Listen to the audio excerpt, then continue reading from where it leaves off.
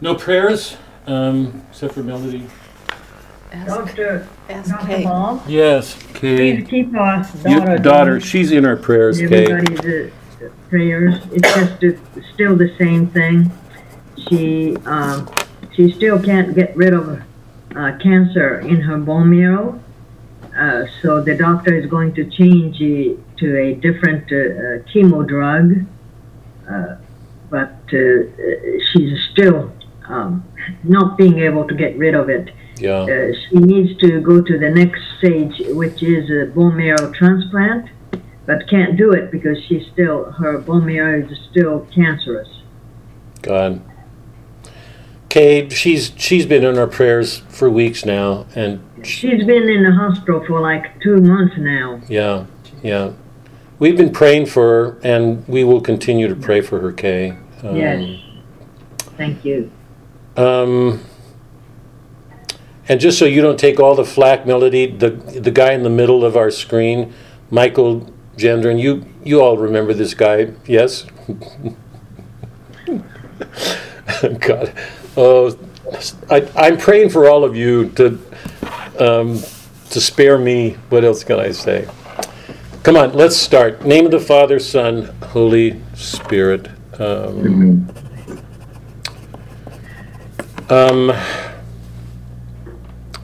Where's the readings? God, Doc. Today's Tuesday, we didn't. I know, yesterday, just, the readings yesterday were about the legal scholar who approached Christ and wanted to know what he had to do to attain heaven. And Christ told him to obey God's commandments. I want to underscore that if I can for a minute here, because you know that it's not a small thing for me, particularly in our world, in our American, largely Protestant world, that so often we tend to disconnect or dissociate charity from law or justice. The commandments came from the Son's Father, the Trinity, right? Father, Son, Holy Spirit. Not Christ, Father, Son, Holy Spirit. When the Son took on our human nature and became Christ, can anybody imagine him defying the Father or not fulfilling his commandments? There's nothing Christ did in disobedience of his Father. Everything he did. In one of John's letters, John says, it's only in obeying the commandments that we come to love the way we do. We have to obey them. So obedience is asked of us. How do we love if we don't obey? That takes a lot of humility. I think it also takes a lot of courage, because we can so easily go along with our world and feel like we're doing okay because we're working within the world's terms, but not God's. Christ gave him the parable of the Good Samaritan. It was the Samaritan who saved the Jewish person, not all the other Jews. And Christ asked the man, who is the good neighbor? And it was the Good Samaritan. And Christ said, then go and be a good neighbor yourself. So Christ was asking him to be neighborly in the sense of watching out for your neighbor and being a good neighbor yourself. And that meant showing mercy where it's not easy. Because remember, the Jews and Samaritans didn't like each other a lot. I just want to recall everybody to that we're asked to be just. We are asked, mercy does not mean accommodating or being passive or enabling a sin. We are asked to be just. We're asked to address sins. But we're also asked to love the sinner 70 times 7, forever. So our call is to bring justice to the world, but to do it in a spirit of love and mercy that's not easy, because there's no way to do that without putting ourselves away. Hamlet's faced with the same kind of problem. I'll see if I can't flesh that out some as we go through the play. But here at the outset, That's what you ask of us, Lord, to bring a mercy where it's hard, where people we don't like, where we've been wounded, where people have hurt us, and our natural response is to get back. Strengthen us, please, to be with you, to bring a justice to the world. Work for it. Take it seriously. But to work to realize that justice in a spirit of love, of self-denial, putting ourselves away to be with you. Help us all to do that, please. I ask for a special grace for Melody and her family, her children, her son, and for her. She carries these in her heart. It's one of the gifts of the cross from you to her. I hope she knows that it's a gift of a cross. You allow these trials to go on. This was the great truth of Boethius, so that we can get better, so that we test ourselves and find out where we're lacking. So help all of us to find in the trials that we've faced graces, not just see them as, the way the world does. These are these awful sufferings we wish we didn't have, because I think all of us would like anything but to be on a cross with Christ. So be with Melody and her family, her children, her son, and her in all that she's carrying. And we ask a special grace on David and Kay and their daughter. The trial's lengthening for her. Can't be easy. The pain is being drawn out. Let this trial bring her to a stronger faith. That's what all the martyrs did when they faced death, that they got better and better and better and better. Help their daughter to grow in faith in this trial. And wherever there are weaknesses, let our prayers, and particularly Kay's and David's prayers, be a help to her. That's our faith in purgatory, that we're praying for people who don't even know us and we don't even know, believing that you will hear our prayers. They make a difference. It's the mystical body. We are all tied together. This is personal now for a second, sorry. One of the reasons I love Easter, because it brings the mystical body home to me, that we're all in Easter doing penance, climbing up purgatory. So we're together with people we don't even know. We're praying for them, they're praying for us. Our great faith is that the prayers of people that we don't even know can help us. That's a humbling aspect of our faith. So wherever their daughter is experiencing weakness, let their own prayers help to sustain her, to bring her to what they've been given, the two of them. We offer these prayers in your name, Christ our Lord. Amen. Okay, quick review. Very, very quick review. Last week, I reminded you of the lines from Christ where he said, "Be as gentle as the dove, as wise as the serpent." Christ was telling us to be on guard. And I don't think he was just telling us to be on guard against the enemy outside of ourselves. I think he was saying, be on guard against yourself, because sometimes we are our own worst enemies. He was very clear about that. He said, if our hand gets in the way, cut it off. If our foot gets in the way, cut it off. If our eye gets in the way, pluck it out.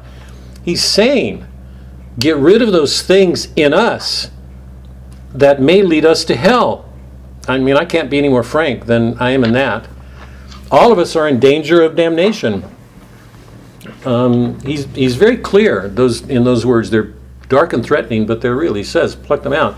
It would be better to go into Gehenna lame, be able to go into heaven lame than to go into heaven or hell with all of our faculties intact. And it's interesting that he uses a hand and a foot and an eye. The hand is instrumental. It helps us do what we want to do. Our feet get us someplace.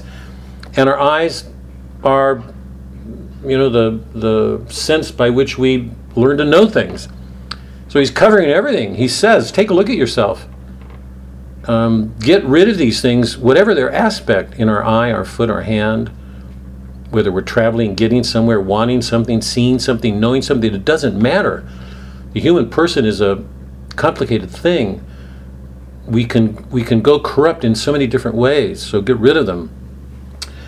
So know your enemy and yourself. And I'm saying that now because it seems to me one of the things that's going on in Hamlet is surrounded by enemies. And I'm saying that very, very seriously. His mother, the woman he loves, Ophelia, betrays him without even knowing it. That's what makes it so sad. She and Ophelia, it's going to be one of the major things. We touched on it last week. We'll come to it again. I'll come to it because it's a major thing. There's nobody you can trust. Horatio's the one person. He's a man of honor, and he and Horatio will be together at the end. So remember, Christ said, watch and pray. Be as wise, gentle as the dove, wise as a serpent. We are called to deal with evil in the world, to not let this bourgeois world that we live in, with its comfort and security, because those are the great ideals of the bourgeois world, comfort and security. Not let comfort and security put us to sleep, because if we do, we stagnate. We die there. That's where we go to hell. Last week I also reminded everybody, remember that literature, it's an old thing, but it's good to be reminded. Literature gives us a special way of knowing. It's not conceptual until we reflect on it. In literature, we return to the world and we participate in somebody's life as it's experienced. It's like somebody entering in our life, in our marriages, our families, and taking part in them. It's a different way of knowing. And I thought where's Kay? I don't want to lose you, Kay and David. I thought Kay's remark last week was so profound. She said, literature doesn't explain itself. She was absolutely right on. We are still here. I know, I saw your... she said, literature doesn't explain itself. The problem with critics today is they take a theory outside of literature and bring it to explain literature when very often it's not. We have to learn to read literature as literature. And there's no way to do that without looking at the whole thing and seeing how that whole colors a part. And that's impossible to do the first time around, because the first time around you don't know the whole. You're just taking part by part. The first time I read Hamlet, there's no way I could have understood Hamlet the way I understand him now. I can bring a whole to him because I've seen the whole. I've slept with it. I've wrestled with it my life. In literature, we're allowed to return to the world, participate in the lives of others, make them one with our own lives. We experience their tragedies, their joys. We can learn from them, and hopefully, if we do, we can take them into our own lives and live them. Literature is a little bit like therapy, except there's no therapist there to say what therapists do. Hamlet's going through problems. I'll get to them in 1 second. One last reminder before we begin to look at the play itself. Remember the truth of Boethius, because this has been major for everything we've done. The great truth in Boethius is God is always at work. There is no bad fortune. None. Whether somebody's dying from pneumonia or whatever the difficulty is, God is always at work. Does that mean people won't go to hell? No, that is not what it means. But what it does mean is God is always at work bringing good out of evil. The question is, do we work with him? Do we see him? Right? That was his great truth. He took on predestination, free will. Why does God allow evil men to prosper and good men to suffer? He handled every major important question dealing with our faith. And what he proved philosophically, not as a matter of faith, as a matter of reason, what he proved was God is always at work bringing good out of evil. The question is, do we work with him? Do we see him? Now that goes directly to one of my questions to you all last week. And I'll carry it over. Next week will be our last week on Hamlet. And I'll get to it in one more second. Two serious questions. The second one goes to what I've just saying, but I'll come to it in a second. First question is this.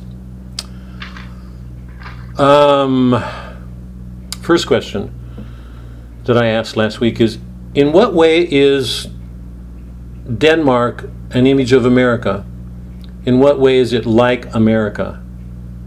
Or in what way is America like Denmark? In Hamlet, Denmark is called, one of the characters says, something, I think it's Hamlet, something's rotten in the state of Denmark. Something's rotten in the state of Denmark. Denmark is called a prison house, a prison. It's called a prison. And it's called an unweeded garden. In what ways is America rotten? There's something rotten in Denmark. In what way is America corrupting? In what way is it a prison? In what way is it an unweeded garden? I'm asking everybody to look at Hamlet and see if there's any relevance in that play to our world. I happen to think there, particularly because this is Protestant America, and you know from the last 2 weeks, Shakespeare's dealing with a Protestant problem. Fundamentally a Protestant, and it's fundamentally Catholic because it goes to our faith. The second question, first one, in what way is America or Denmark like America? Second, Hamlet takes his quest from his father absolutely seriously. His father says, "Avenge my death. Avenge my death." His brother treacherously killed him. Yeah? Put poison in his ear and killed him, and took over the throne and married his wife. And you know that the play opens on a dark note because Hamlet loved his father. I'm going to read one of his speeches today that we didn't read last week, where he has nothing but he does nothing but express an admiration for his father. And the fact that his mother would have married so soon after his father's death is a source of just real spiritual anguish for him. Hamlet takes his quest seriously. His father says, "Avenge my death." But we know from the play that his father belongs to an old heroic code. It's the Achillean, the Achillean, the code of Achilles, the honor code of men at war, warriors. Remember that what we know about the father is that he and the king of Norway went to battle over lands, and that Hamlet killed him. So those lands were bequeathed to his son. So he was a noble man, an honorable man. Hamlet will speak of in that way. The father says, "Avenge my death." Hamlet's a Christian. He's going to Wittenberg, which is a Catholic university. And we've gone over this, and I've stressed it a lot because it's fundamental to the play. Wittenberg is the university which Luther taught. It was the gates of Wittenberg that Luther hung up his theses. We know that Hamlet was an actual historical figure, 9th or 11th century, I can't remember. Wittenberg was not founded until 1503, 1505. Luther hung up his theses, I still haven't looked up the dates. I think he hung up his theses in 1509 or 1515, maybe in 1515. Hamlet's at Wittenberg. Why did Shakespeare choose that? If you know Shakespeare, it's because he's trying to deal with something in a profound way. Because it's through Luther that the Reformation enters the Christian world.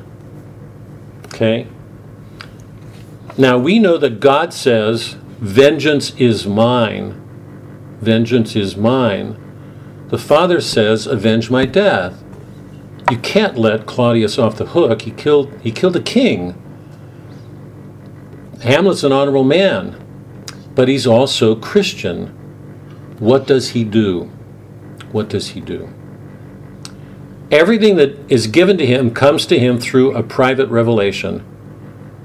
He's just come from Wittenberg, and the fundamental principle at the core of Luther's thought, this just shows what a genius Shakespeare is. The fundamental issue for him as a Reformation thinker was to do away with the sacerdotal class, priests, because the most important thing for Luther was the private relationship between an individual and God, not the sacerdotal observances. He did away with them. And you also know he did away with some of the sacraments, and he changed the Eucharist. So it's through Luther that these new doctrines enter Christianity. Okay? So Hamlet comes from Wittenberg. The first thing that he experiences when he gets home is the marriage of his mother with his uncle and a private revelation. And we talked about that. What is he to do? And I thought Heather's way of describing it, I thought, was really bright. You want to take a second and recall it, Heather? I thought the way you described it was really good. What's the trouble with a private revelation? What's the problem?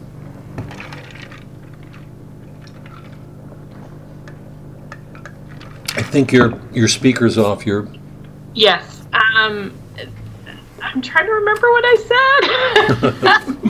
said. My mind can go because I'm old. Yours can't. Yeah. I've got 6 kids. Is that excuse? No, it is not. You're too young. Melody's shaking her head, and so is Ann. What do you do with these enabling women? What do you do? No. No, I think I said something about how. I don't remember. Oh dear. Let me take it up. Okay. You were Sorry. saying I'm not going to get it right. I'm sorry because I'm not going to. I thought all that you said was so right on. You were saying that you don't know who to believe anymore. I mean, you don't know what to believe, and it just creates this unstable condition. What can you believe? Because some people may be fanatics, some not. Some may have had an actual religious experience, some not. There's no way in the natural world we can make a judgment about them. It's beyond the realm of reason. All it will do is create confusion. That was the gist of it. I'm glad if you want to add anything more. The difference between Protestantism and Catholicism being, if it's a private revelation, there's no authority to stand up and judge that revelation as hewing to the truth of God or not. Right. Yeah, and I came in and said that I thought your words were one of the best defenses I heard of the magisterium. The reason for it, that the magisterium exists in order to protect against just this, because if people are left in their private revelations, there's no way they can connect with each other. We have no way of testing them or making judgments about them because it's beyond the pale of reason. And everybody can be left in their subjective worlds, making whatever claims they make, but we have no basis on which to come together objectively. And one of the things the magisterium protects is the objectivity of Christ. He's real as a person, the transubstantiation. He's God and man. I mean, that's fundamental to what they're protecting. So here was the question that I asked, the second question. First was, is there some resemblance between Denmark and America? The second is, God works to bring good out of evil. Hamlet's giving a quest to avenge his father. The father belongs to an old heroic code. Hamlet's a Christian. He belongs to Wittenberg. He's had an education in a Catholic university. He's had a private revelation. But he's Catholic. I mean, I don't want to go through all the passages that show he's Catholic, but is what he does at the end done in the same spirit in which he received the quest in the beginning? So is the Father's honor code simply carried on and passed on intact, that Hamlet avenges his father and carries on that honor, that old pagan honor code? You know, the Achillean, the Achilles. Yes. I don't want to answer. No, wait. I don't want to answer it. Sorry, Chuck. I don't want to answer it because it's going to wait till next week. But that was the major question I wanted everybody to think about. Does anything happen to change the spirit in which Hamlet completes that quest? Can we point to anything and say God was at work? Because this goes directly to our faith. Here's the problem of our faith. I mean, that's one of the reasons I'm so looking forward to doing Hamlet with you guys. Faith belongs to a supernatural order. It's above the order of reason. Right? Faith and charity are gifts from God. They're supernatural gifts. I've said this to you more than a few times. Faith, hope, and reason are things that are beyond the pale of reason. A hope... Faith, hope, and charity. Faith, hope, and charity, sorry. One day. How to put this? We're asked to love without reason. We're asked to love when we no longer have a reason for loving, or it's not love. I want to be absolutely, I mean, this is going to be hard things for people to hear, particularly in our world. We're asked to have faith when we no longer have a reason for having faith, because it's above the order of reason. We're asked to hope when we no longer have a reason for hoping, because that's what hope is. Every one of those virtues elevates us above the natural world. Yeah? I mean, I hope everybody's clear on that, because that's fun. That's kindergarten catechism. We're asked to love when we have no reason to love. And same with faith and hope. When we say, I hope I get a bike for Christmas, all we're doing is showing is that we've temporalized a supernatural virtue. We brought it down and made it an earthly thing. I hope I get a bike for Christmas. And I hope my hope is fulfilled. Oh, God. Oh, God. Imagine me and my family going around to our grandchildren when they're, have a good laugh. Oh, God, with this. Sorry, I've lost the screen, the picture. Can you all see me? Yes. Okay, my screen just went blank. I don't know what's going on. So faith presents us with a problem, because to act on the basis of a faith can put us at odds with the natural order. That's why we have the magisterium. Right? Now the problem, and that problem is exasperated by the Lutheran world, the Protestant world, because it elevates faith and makes faith sola fide, the basis of its religion. Now imagine if Hamlet were to act on the basis of what he received from his father. He kills his uncle. He's committing an act of regicide, right? It's one of the worst political crimes you can commit. And he says to everybody, but my father, the ghost of my father told me so. What's the response of people going to be? Yeah, right. Right, good, okay? Go ahead, Kay. In reading Hamlet, I have this unsettling feeling. I'm trying to balance the Christ teaching of forgiveness. He said, when somebody asked, if somebody did wrongdoing upon me, what should I do? Right. And Christ said, forgive 7 times 70. Right.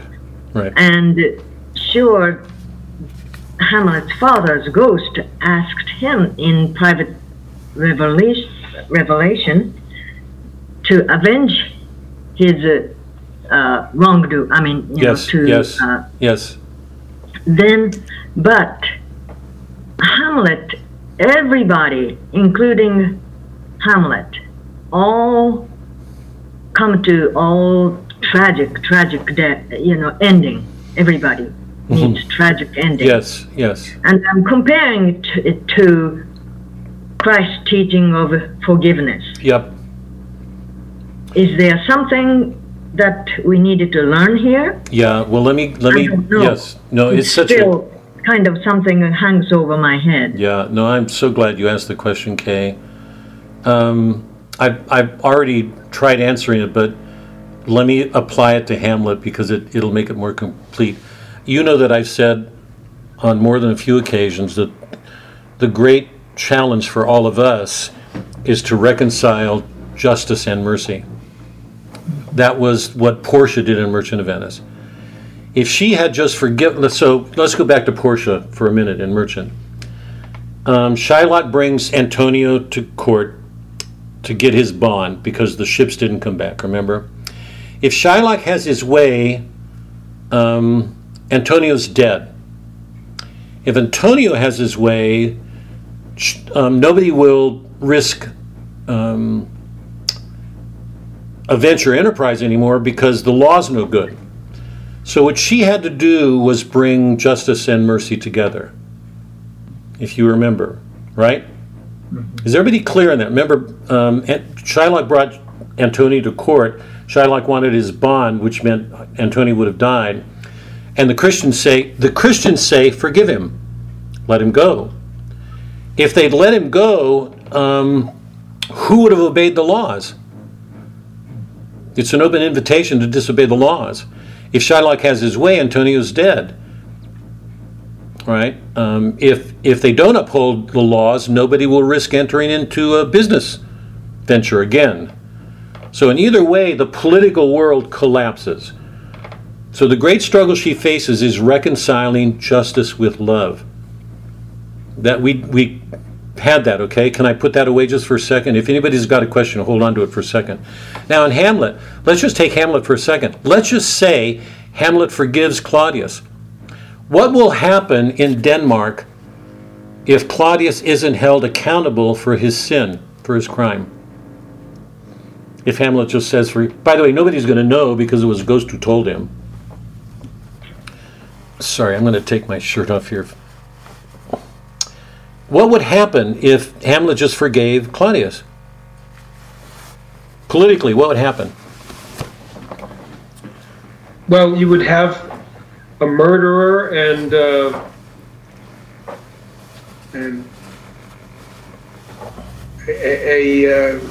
murderer would be the king, and that will eventually lead to some sort of downfall. I can't help but believe. Yeah. I'm going to go a step farther. I mean, Mike's on step one. I mean, he's right where that covers it all. But just carry the implications of that, flesh that out a little bit. Claudius has got to control Hamlet. He's got to control Polonius. He's got to control everybody. Because if there's anything going... Remember, he's committed a murder. He's guilty in his conscience. He's got to do everything he can now to cover his tracks. There's nobody safe from his machinations. He's going to try to control everybody. So if you put a criminal in charge and ignore his sins, forgive them, what's he going to do? War crime. I mean, so it's not just that, he's a murderer. Everything he's done is going to show the effects of that corruption. It's going to play out in his world. So that Denmark, something's rotten in the state of Denmark, that world is going to get worse and worse and worse, where crimes are not addressed. So the problem, to go back to Kay's question, is, to take that principle that I've been, enunciating for a long time. The problem is to bring justice to crimes. Crimes have to be answered. But to bring a spirit of forgiveness to the way you answer them. So the question that I'm asking, and I don't want to answer it right now, Kay, I want to hold it until the end of the play. When Hamlet kills Claudius, that's my big question. Does he do it in the spirit in which he received that quest from his father? So it goes directly to your question. If it's in a spirit of vengeance, then we're still in the father's honor code. So nothing's changed. And I'm going to say in some ways Hamlet fails because as a Christian, he's been asked to do something harder. Now, let me take advantage of the moment here because this is really extraordinary what we're doing. Does everybody see how complicated this gets? If he avenges his father, that honor code remains unchanged. Does he bring something different to it? And will that difference make a difference in the regime? So we're either going to go back to the father's honor code or to something new. And here's the question, that's why I asked it. Will anybody recognize it? Will anybody see it? So here's my challenge to you. I mean, you know it's one of the questions that I've been putting to you in every work we've read. Boethius said God is always at work. God's never not at work. He's never not at work. The question is, do we move with him? Are we moving with him? Do we see God at work in this play? At the end of the play, can we point to him? Can we say he was at work? If so, where? I don't want to answer the question. But that to me is one of the great, and by the way, the critics teaching Hamlet will not get there. They're not going to acknowledge the ghost, and they're not going to acknowledge God, because point to God in the play. I mean, there's one place where you can. I don't want to go there because I don't want to give my question away. But critics are not going to go there. They're going to explain him in terms of sociology or psychology or politics, and they're going to miss. That's my big question. Okay? So, Kay, if you can, you're right on in your question. If you can just hold on until the end, we're going to touch on it, okay? Okay, if I set out to do this briefly.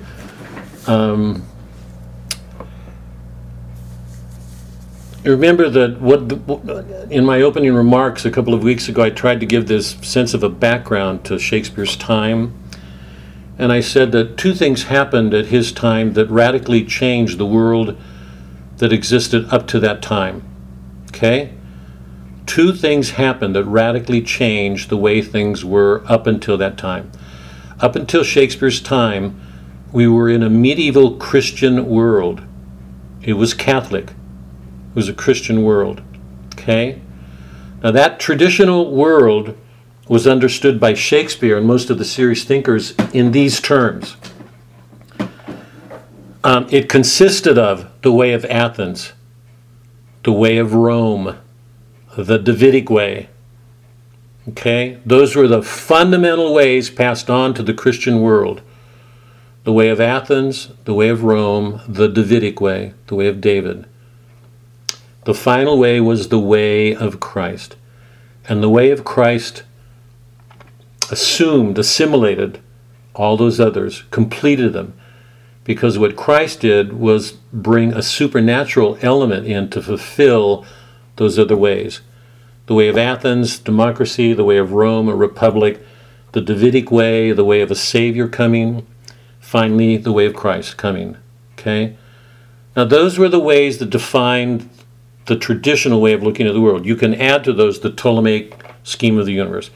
You know, according to Ptolemy, that we lived in a geocentric universe, that the Earth was at the center of the universe, right? But with Copernicus' discoveries around 1550, with his published work, it was realized that all of that was wrong. That's why this is such a time of upheaval. All of that was wrong. That the Earth wasn't at the center of the universe, the sun was. So there was this great shift in perspective that changed everything and made everybody more susceptible, more wanting to look to science for answers, because science has corrected that old way. It was a mistake. So we shifted from a Ptolemaic way, scheme of the universe to a geocentric to a heliocentric, a sun-centered.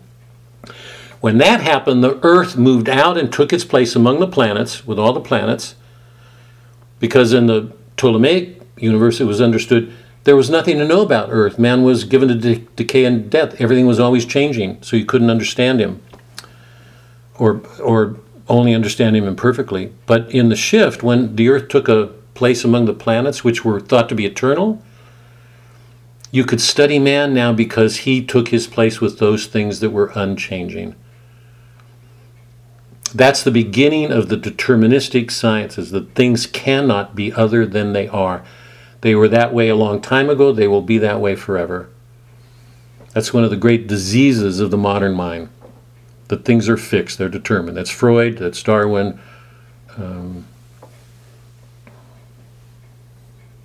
Marx, all of them denied man's free will. Man's a product of these forces.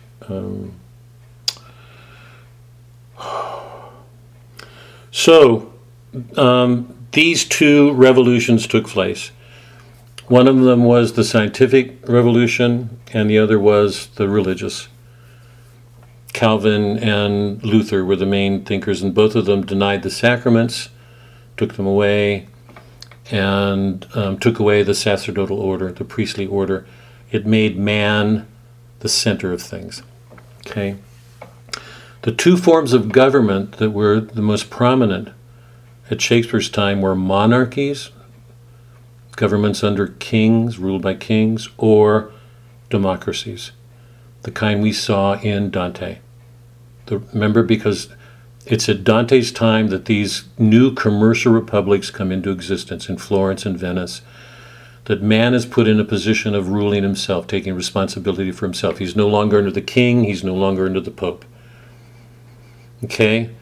So monarchies and democracies gave way in these changes. There was a push, we can see it in the modern world, to socialism.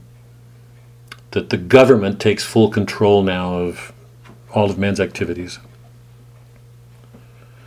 So increasingly over the last 400 years, we've seen that man is less and less responsible for himself.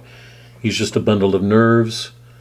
He can act on his desires, do whatever he wants. The notion of human responsibility or of a God, all gone. For Shakespeare, man came from God, his end was to return to God. In the modern world, that's not so. Man's, in a sense, lost. So Shakespeare is right on that threshold, where that old way is passing away and it's being replaced by something entirely new. Remember, we had a taste of that in All's Well That Ends Well when LeFou said, the age of miracles is past. The age of supernatural things is gone. It's being replaced by a world of reason. Now let me stop and go to the play, because I want to. But before I do, any questions on? It's just a sketch. It's really just a very brief, poor sketch of the significance of that moment. You know, that an awful lot is happening that represents a marked change from the way things were before. Any questions or comments or?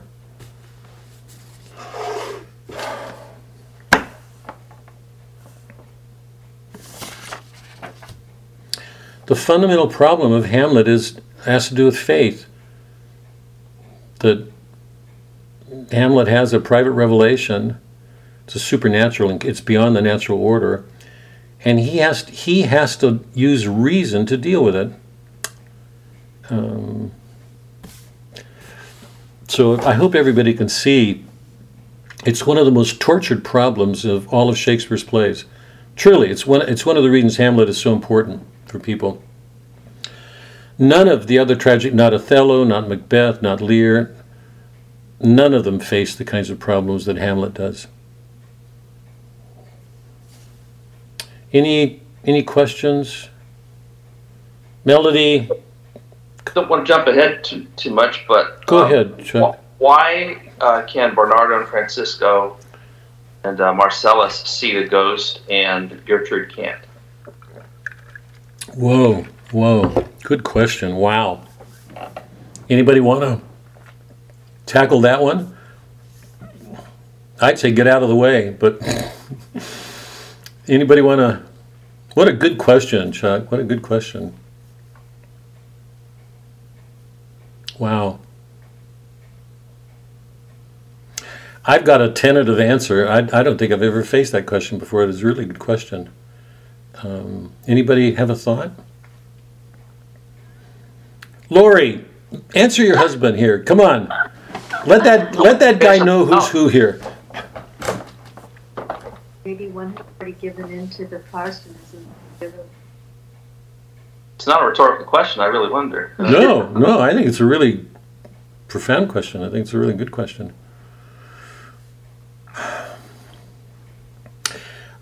I'm going to venture an answer. I honestly, I can't answer it, Chuck. I'm going to go out on a limb here. Do you have a thought? Kay, go ahead. I think Hamlet's father made himself only visible to Hamlet, but he didn't want others to be able to see him. But others did see. It was Wait, Chuck, wait. I'm sorry. so it was Hamlet's father. He didn't want to make himself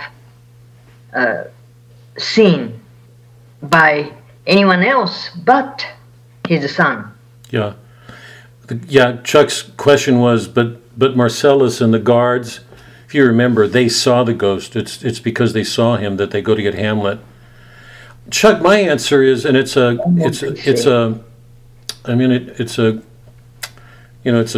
stretch. It's partly for the reason that Kay is saying that by the way, I'm going to look at that scene with Gertrude because I want to go to this question about the women in the play that we touched on last week that I thought was so important. That the husband, does not want to do anything more to make his wife distraught. I mean, he's partly protective of her. He says some things to Hamlet,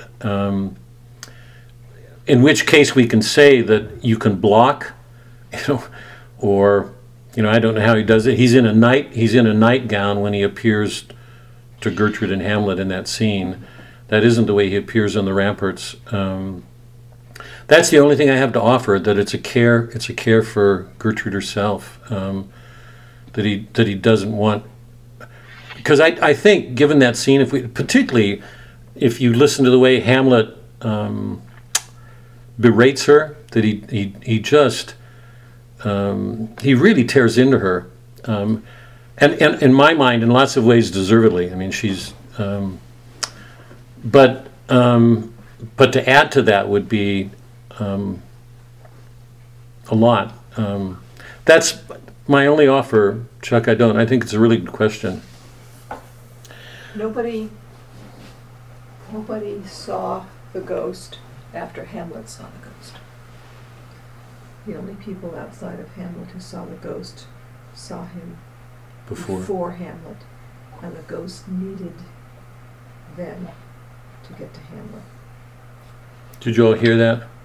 Sure, that's possible. Yeah, I mean, it adds a level of meaning to, yeah. Yeah. Let's go to the play. Wait, quickly.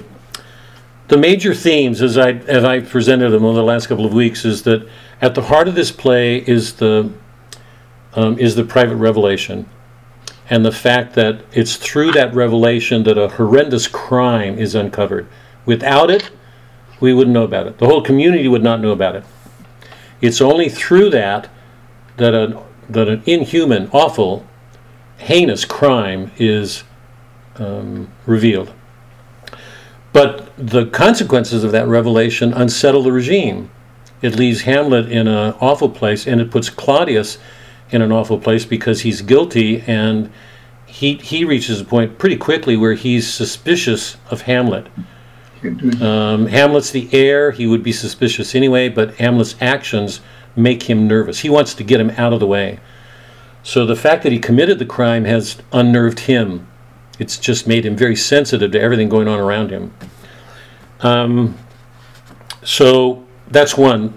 The other is that in Denmark we're looking at an absolutist form of government, totalitarian. It's an absolutist form of government. The king rules, and he's a tyrant.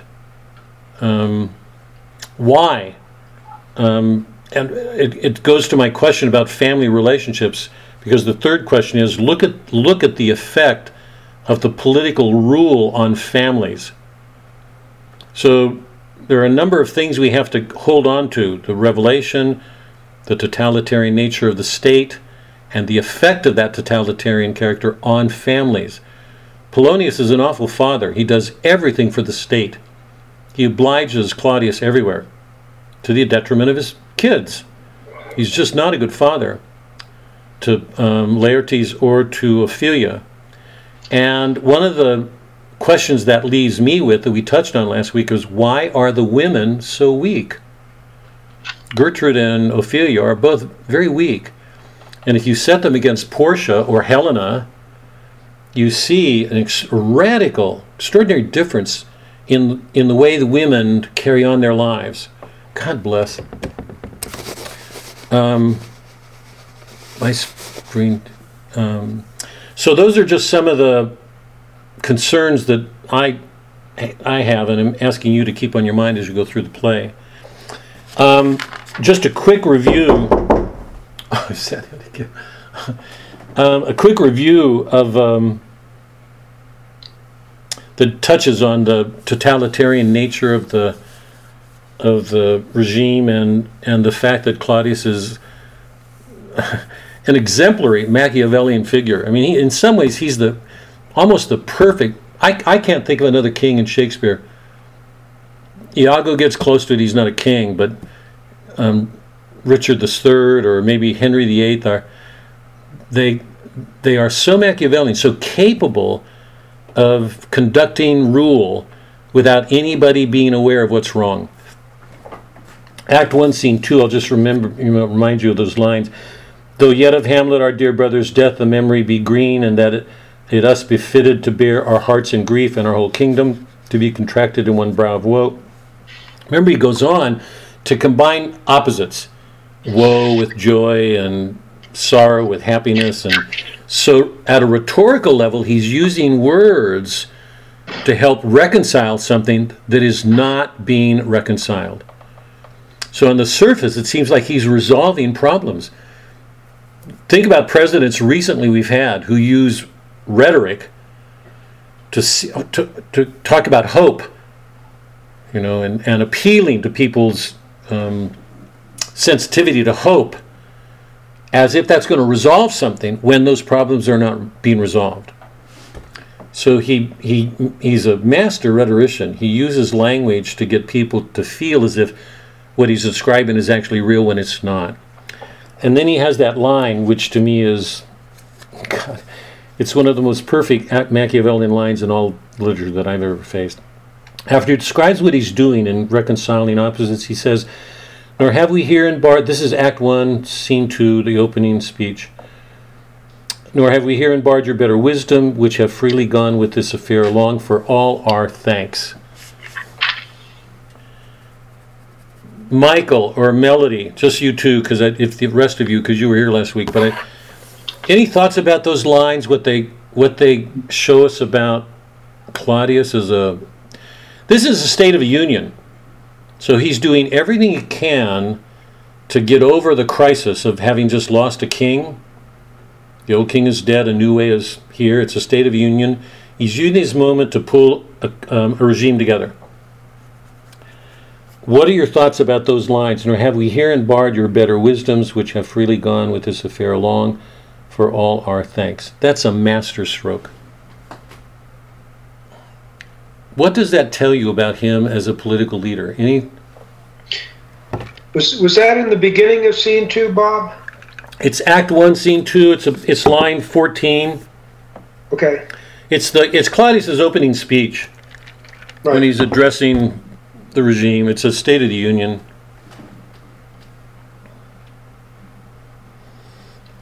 Melody, any thoughts?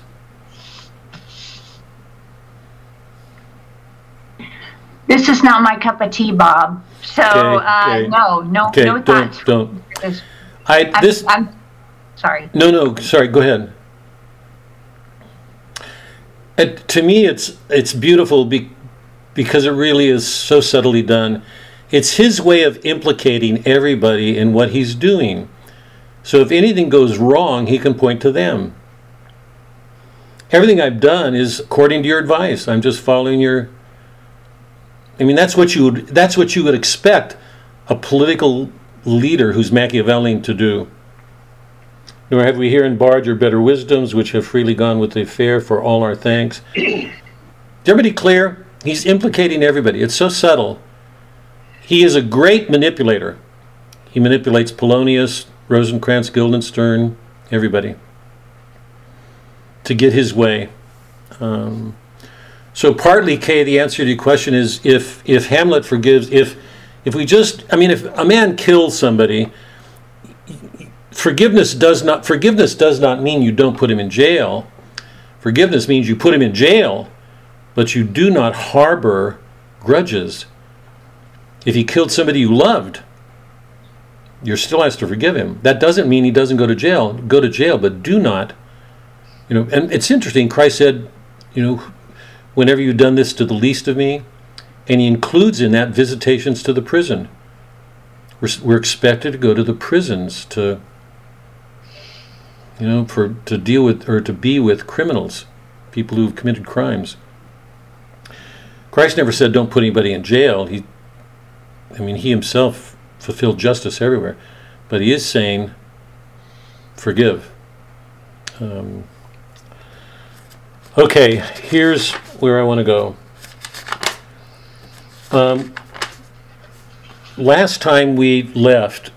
Before we left, we were talking about the women, and I said that I wanted to get back to them at the end, but you all jumped, and it was clear that I couldn't wait. So I want to cover two things, and I want to come back to the women. What do we learn about this regime, about Claudius, about Hamlet, for anybody, from what happens to the women? Okay? Before we get there, we went through the scene when Hamlet visits his father, and the father says, "Avenge my death." And then Hamlet meets with his friends. The king has got his friends to spy on him. Hamlet is good at getting them to be honest about why they're there. And he meets with the players and asks the players if they can put on a play. And it's a wonderful scene because it shows how educated Hamlet is, because if you remember when he asked the players to give a speech, the speech he asked was from the Aeneid, which is a work we've done together. That's not an accident. Hold on now. Hold on. Just give me a minute here.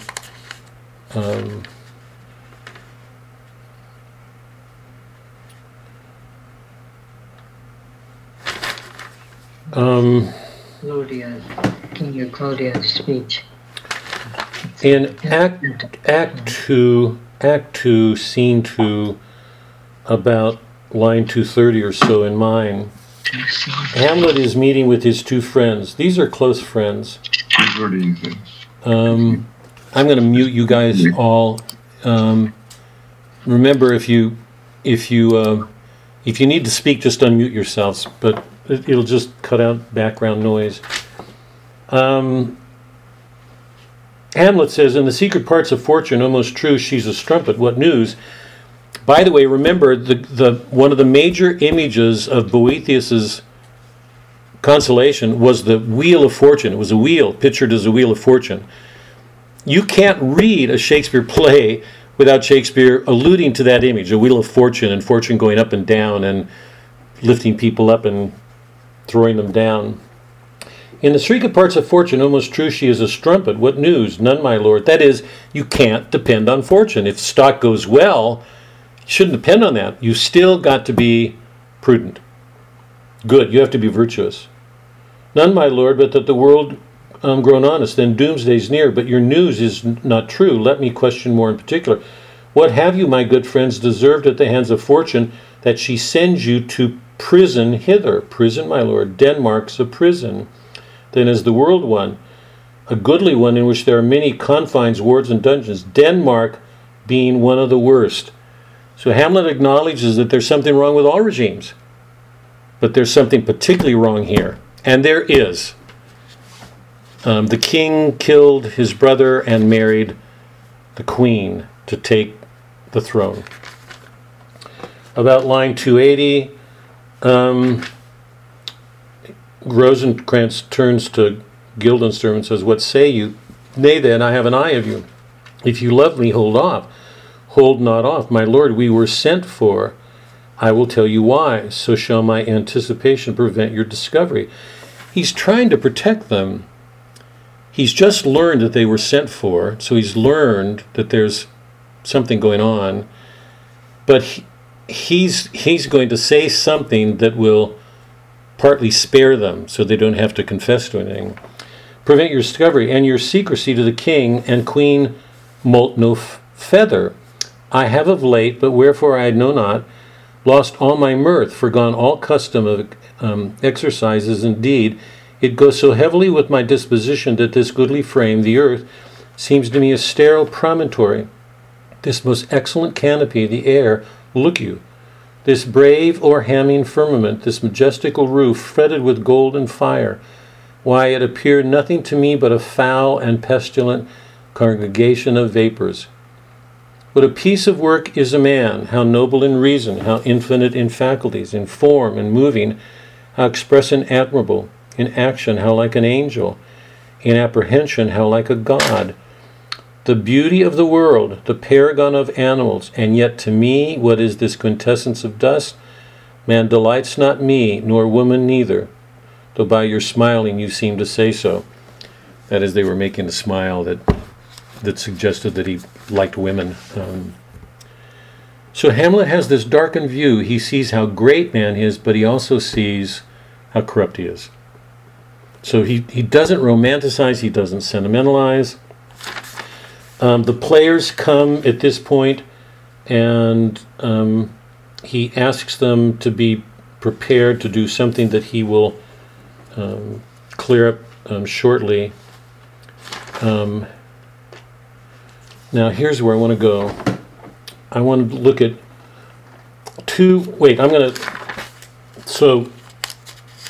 I want to get to the women, but before we do, you know that Hamlet puts on the mousetrap play. He asks the players to do this scene in which somebody's poisoned in it because he wants to see the reaction of the king, assuming that will tell him whether the king is guilty or not, and whether he should trust the ghost or not.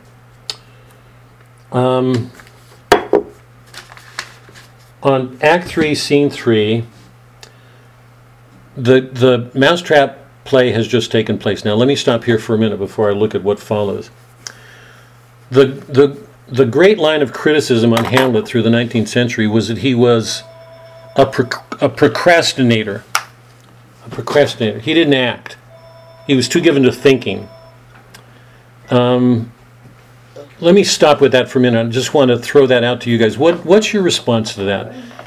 Is that the way you see Hamlet? That he's a procrastinator? By the way, there's evidence in the play because you know that he will scourge himself. After he sees the players, when the player gives the scene and breaks up, gets almost teary when he starts talking about the death of Priam and Hecuba's response. It's that scene in the Aeneid when we see Troy falling.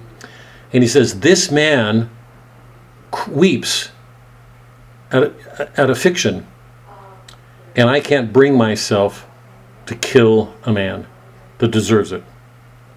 So there's textual evidence to suggest that he himself is berating himself because he doesn't act.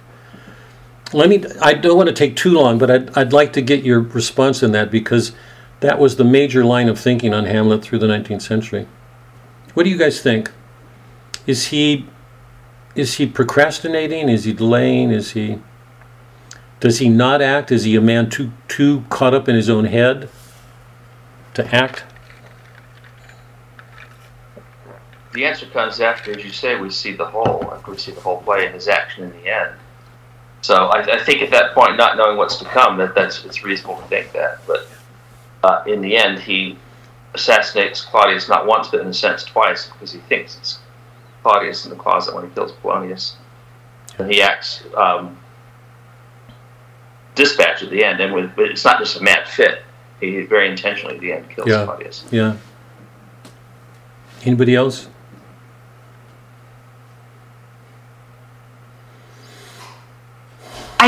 I don't think that he's procrastinating as much as he knows that what he's planning to do is wrong and that he's planning to commit murder. But even though he's thinks he's justified, there's still that, you know, you want to cross all your T's and dot your I's and make sure this is the right thing, see if something else can come up to maybe change the situation. So I don't consider him procrastinating as much as not rushing to finish it. Yeah. He wants to make sure that it's the right thing to do. Yeah. Yeah, exactly. If we look at the play, I mean, that argument to me is, that line of argument to me is defenseless. It just it holds nothing. Honestly. Remember, Hamlet can't do anything because what he's doing is, the information he's got is from a ghost. So it's not like he can do anything right away. He's not setting out to murder his uncle. He's setting out to avenge a death, to do an act of justice. But he can't do anything. And it's interesting to me that the first thing he does do is put on a mousetrap play. And by the way, think about how consonant that is with the scientific world coming into play. I mean, Shakespeare was a brilliant man. He's not going to do anything until he performs an experiment that will give him proof. Right? He set up an experiment. You can't be more scientific than that. And by the way, I don't think that's a play I think that's just because Shakespeare is a good mind. That would have been true in the middle of the Middle Ages. Any thinking man would have done that. And what does he do immediately after that play? He's going to kill Claudius. We're going to read that scene right now. I don't want to give it away. And he doesn't for a reason. And then shortly, in the very next scene, or one apart from that, he goes to his mother's room and he thinks Claudius is in the closet and kills him. This is not a man who doesn't act. I just want to get that off the table. He's doing everything he can within reason. Later in the play, he's going to be taken to England. He's going to be captured by pirates. He fights them. And at the very end, he goes into a fencing match knowing the likelihood he's going to get killed. He is not a man afraid of dying or afraid of acting. I just want to get that off the table because that was the way whole schools of critics looked at Hamlet. It just couldn't be more wrong. Okay? Now let me look at the scene right after the mousetrap play, and then I want to look at the women before we go tonight. So Hamlet has the players put on the mousetrap to test the king. It's an experiment. And on the basis of that, he concludes that the ghost was right. Remember, the danger facing him is he knows the ghost could have been evil. He has to make a test because he knows the ghost could be tricking him to damnation. So the mousetrap play is brilliant. It's testing all of his hypotheses. He doesn't know what's true. He's trying to determine what is true. And by the reaction of the king, what the ghost said is confirmed. So, Act 3, Scene 3. I like him not, nor stands it safe with us to let his madness range. Therefore prepare you, I your commission will forthwith dispatch, and he to England shall along with you. The terms of our estate may not endure hazard, so nearest doth hourly grow out of his brow. This is, I don't, Guildenstern and Rosencrantz, I don't know if they're Jewish. The names suggest something Jewish, I'm not sure. Guildenstern says, so will ourselves provide most holy and religious fear it is to keep those many, many bodies safe that live and feed upon your majesty. They take a political action and invest it with a religious feeling, as if they're doing it for God, when what they're doing is for the state. Now that's crucial. Okay? That's Guildenstern. Rosencrantz. The single and peculiar life is bound with all the strength and armor of the mind to keep itself from annoyance, but much more that spirit upon whose wheel depends and rests the lives of many. What matters is the common good. The cess of majesty dies not alone, but like a gulf doth draw what's near it with it. That is, you have to act for the good of everybody, the good of the state. Or 'tis a messy wheel fixed on the summit of the highest mount, to whose huge spokes 10,000 lesser things are mortized and adjoined, which when it falls, each small annexment, petty consequences attends the boisterous ruin. If the state goes down, you lose everybody. So he's making a defense for doing something for the sake of the state. We've seen that in Polonius, we've seen it in Claudius. Never alone did the king sigh, but with a general groan. Arm you, I prepare you to this speedy voyage, for it will fetters put upon this fear, which now goes to free-footed. He wants to contain things. Things seem to get out of control. But notice the defense of both of his friends. Those are Hamlet's friends. Both of them are made in terms of the state. That you give yourself to the state in order to avoid affecting a lot of people in a negative way. Now, the king says about line 35, he just says goodbye to Polonius. He's setting the commission into effect that Hamlet's going to take off with Rosencrantz and Guildenstern to England. Oh, my offences rank, it smells to heaven, it hath the primal eldest curse upon it, a brother's murder. Pray, can I not, though inclination be as sharp as will? He wants to pray, says he can't. My stronger guilt defeats my strong intent, and like a man to double business bound, I stand in pause where I shall first begin, and both neglect. What if this cursed hand were thicker than itself with brother's blood? Is there not rain enough in the sweet heavens to wash it white as snow? We all believe, it's our belief, no matter how heinous a sin, murder, adultery, Christ will forgive it if we go to him. So will God. So will God. Doesn't matter how bad. Right? Moses killed a man. David killed a man and was adulterer. Yeah? God loved him. So he knows that if he just confessed his sin, he'd be forgiven. Now, before we go any farther, knowing this man as you do you expect him to confess his sin? No. No. Whereto serves mercy but to confront the vigor of offense? If he's going to expect mercy, if he's going to expect forgiveness, he has got to be contrite, to acknowledge it. By the way, on this question of mercy and forgiveness that Kate asked, because I think it is so, remember all those passages in which Christ sends people to hell. Numerous times he makes it clear, you know, the man with the wedding garment and some of the parables, casting people out. And so it asks of us to take some real care in what he's condemning and where he condemns and where he doesn't. What is in prayer but this twofold force to be forestalled ere we come to fall, or pardoned being down? Then I'll look up, my fault is past. But oh, what form of prayer can serve my turn? What does that mean? Oh, can serve my turn.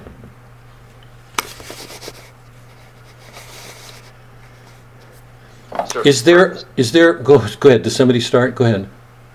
To serve his purpose. Right. Can he say a prayer to God to ask for forgiveness without having to give up everything he's done?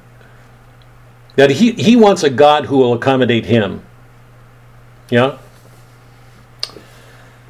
But oh, what form of prayer can serve my turn? Forgive me my foul murder? That cannot be, since I am still possessed of those effects for which I did the murder.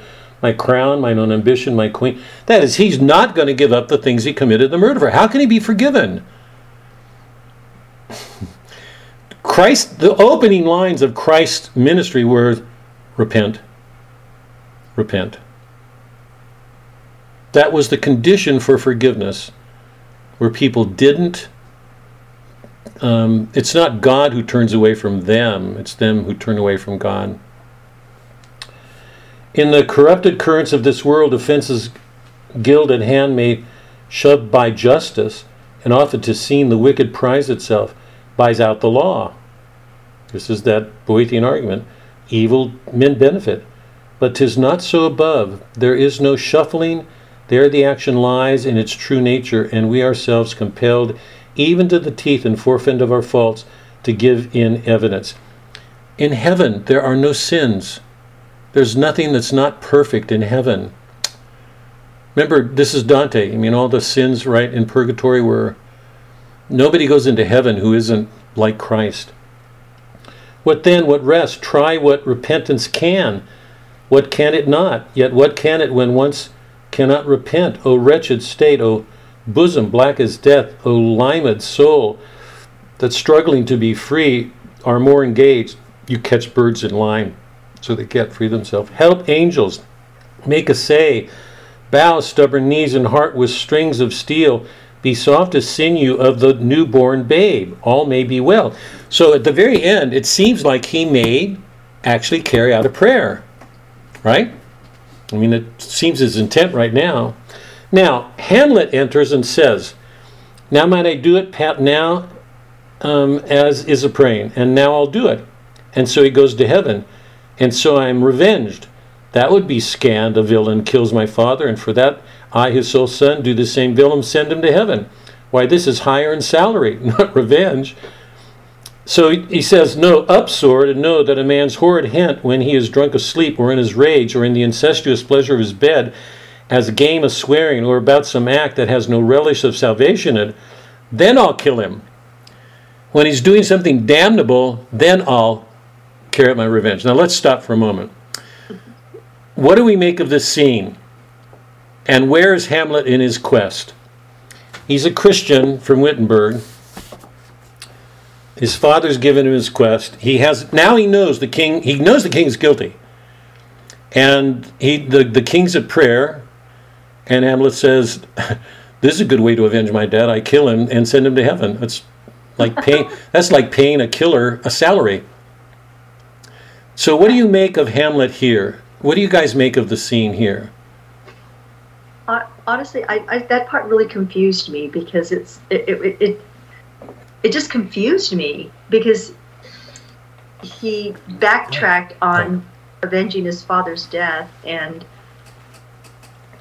the mission was off. You know, his mission was off, and I don't know if God stopped him in his mind. If God, it just really confused me. I'm like, why didn't he just do it? What difference would it have made? Well, wait, just be clear. Remember, he says, "Up sword, and know that a more horrid bit." When he's drunk, that is, he said, when he's doing some damnable act, then I'll kill him. Right. Because then he'll send him to hell, and he'll accomplish his vengeance. So it's not that the mission is over; it's completely intact. But I want to know what's happening in the scene. What are the ironies here? What are some of the ironies in this scene? Because to me, they're profound. Heather, go ahead. So the irony is that the act itself of staying his hand would seem to be an act of mercy, but it's not. He's actually struggling with vengeance because he's going to wait to kill him when it will certainly damn the man to hell, which is an act of pure vengeance and justice. It is not an act of mercy at all. Right. And so the staying of his hand is not merciful in this case. Yeah. But then the interesting thing is at the end, we find out in the king's last words that he's actually Don't go there. Don't go to the end. Hold off on the end. Don't go to the end. Sorry.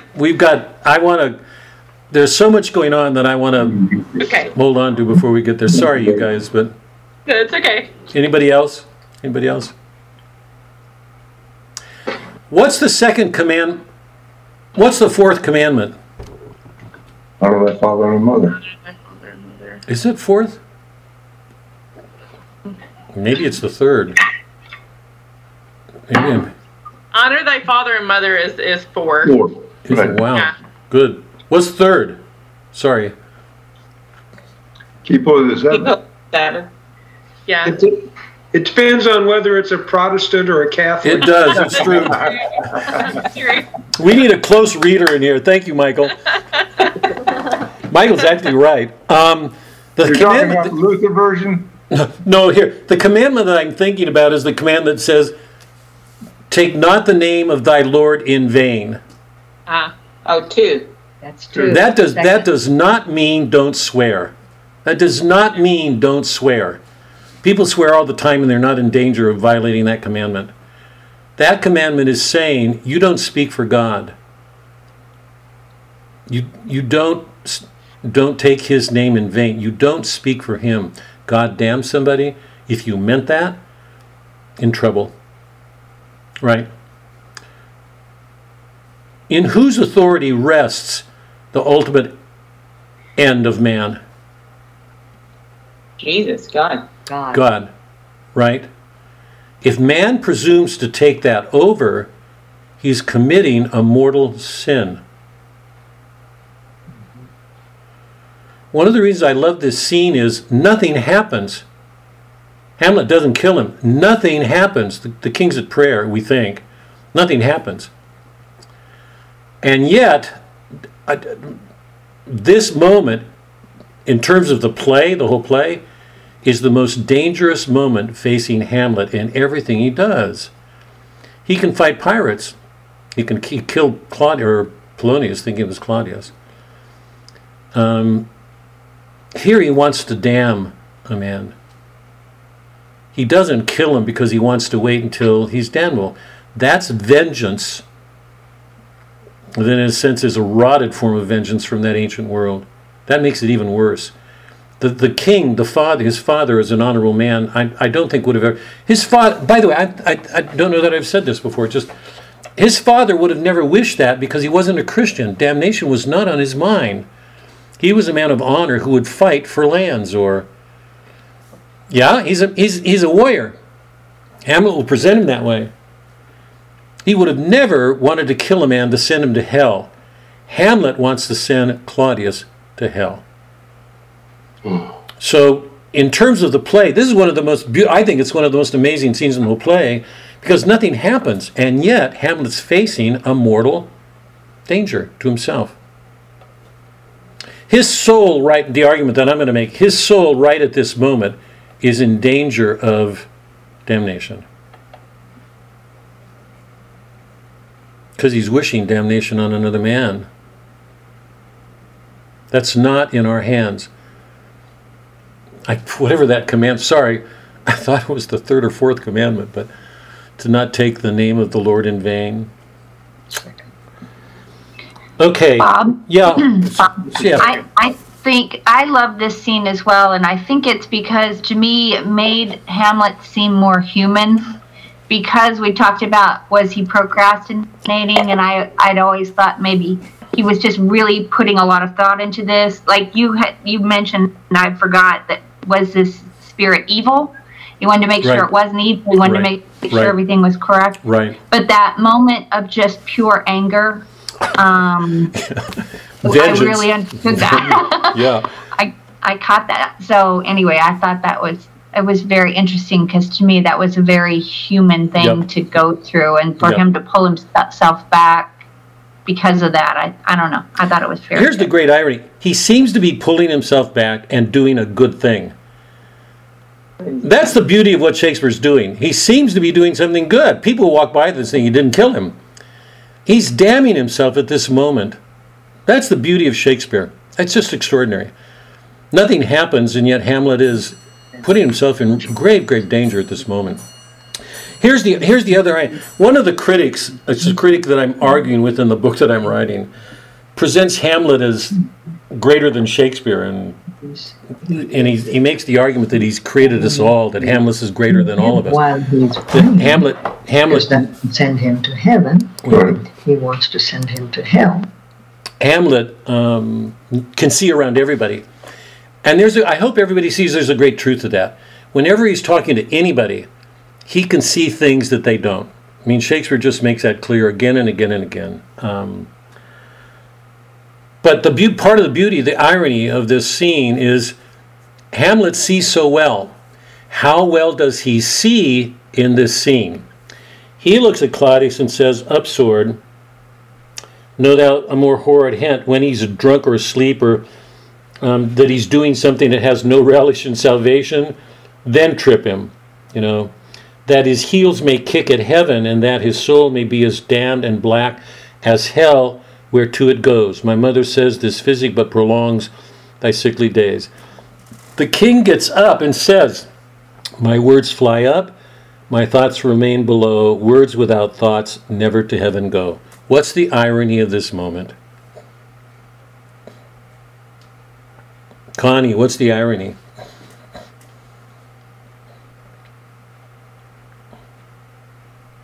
So your audio's not on, Connie? He's not going to repent. So those words went up, but that's not going to help him any. Yeah. He's just not going to repent. He's not giving it all up. Yeah, how well does Hamlet read in this moment, in this scene? Does he see Claudius as he is? Pretty good.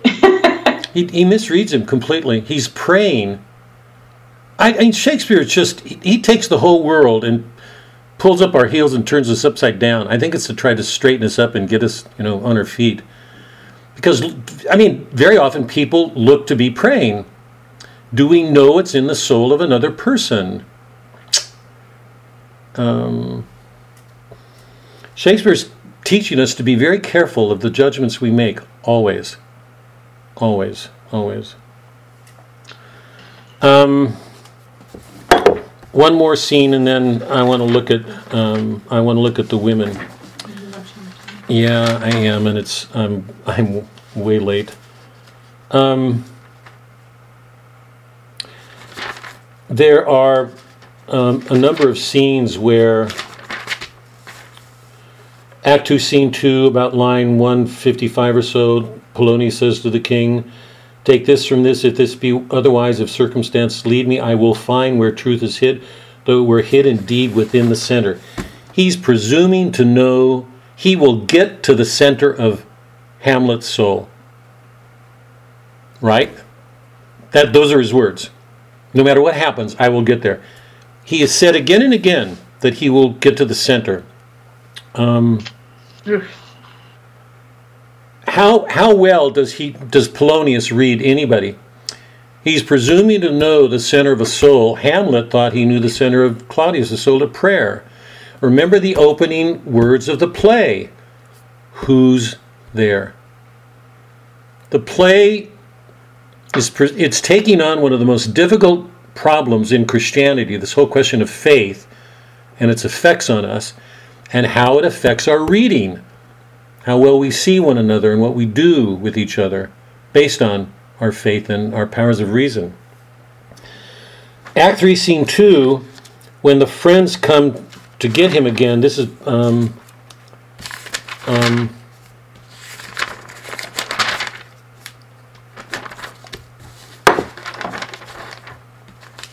just after the mousetrap scene, and just before the scene I read here where Hamlet comes across Claudius at prayer. The two friends come to meet with him. They are sent by the queen because Gertrude is asking them to ask Hamlet to come see her. Okay? And it's in this exchange that Hamlet tests his friends again and, in a sense, unmasks them.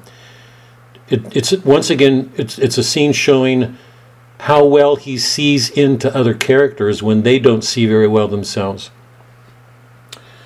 They make it clear that the mother sends for him, about line 317, "Rosencrantz, she desires to speak to you with her in her closet ere you go to bed."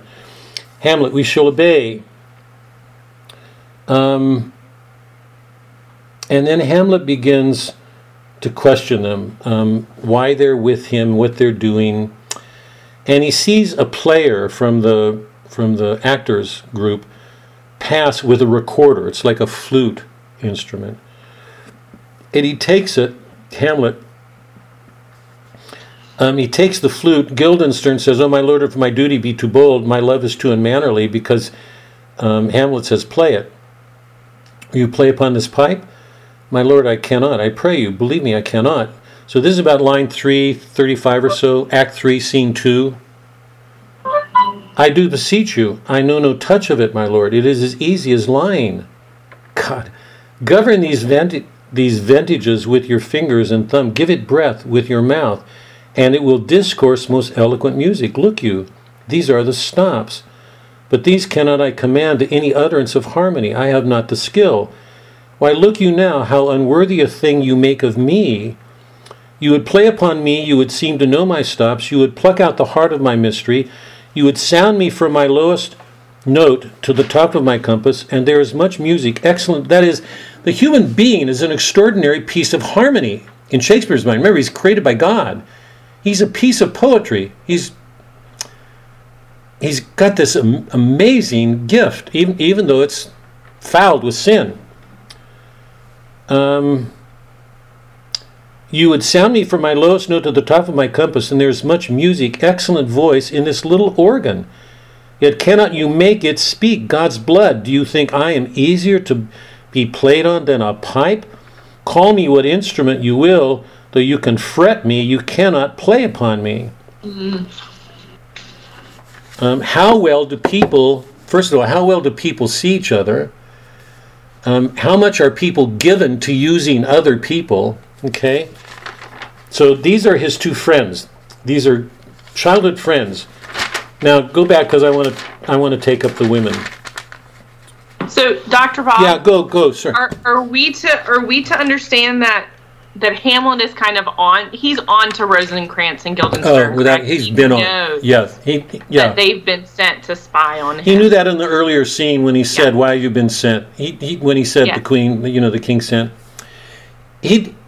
Remember. Well, here, I think we in our. I'm sorry, I'm going too fast. It seems to me the awful quality of the queen and Ophelia is their innocence. They're too innocent about evil. One of the qualities of the men, Polonius and Hamlet's friends, is their innocence. They're just they don't deal with evil. Hamlet knows, he already knows, we know that Claudius is a murderer. And he's clear-headed enough to know that whatever this man is doing, particularly because he's the heir, puts him in danger. Mm-hmm. So that's why he asks if his friends were sent for. They were. Okay. Now I want to go to the women because one of the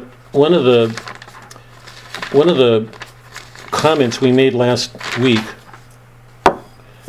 had to do with the two women. Go to Act 1, Scene 3. Just quickly. I'm going to jump around for a minute, you guys. Act 1, Scene 3, about line 100 or so. Remember, this is when Polonius sees that Ophelia is interested in Hamlet, and he's doing everything he can to discourage his daughter from having anything to do with this prince. Mary, I will teach you, think yourself a baby, that you have taken these tenders for true pay, which are not sterling.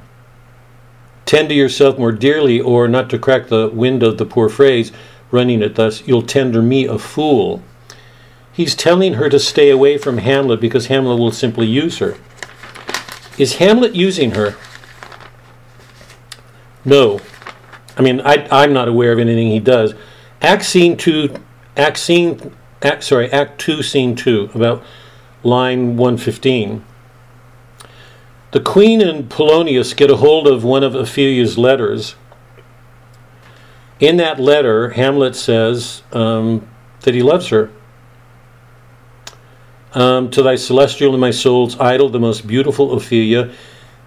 Polonius has nothing but bad things to say about Hamlet's poetry. He's an instance of a modern debunker. He will only see bad things. That's an ill phrase, a vile phrase. Beautiful is a vile phrase, but you shall hear thus. In her excellent white bosom, these, he goes on, Hamlet goes on. Doubt thou the stars are fire, doubt that the sun doth move, doubt truth to be a liar, but never doubt I love, O dear Ophelia. I am ill at these numbers, that is, the metric numbers of poetry.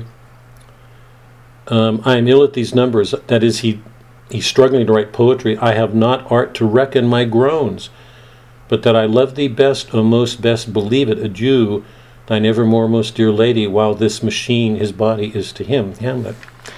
Polonius thinks he's mad. The king pretty much, or Polonius, the queen goes along with him.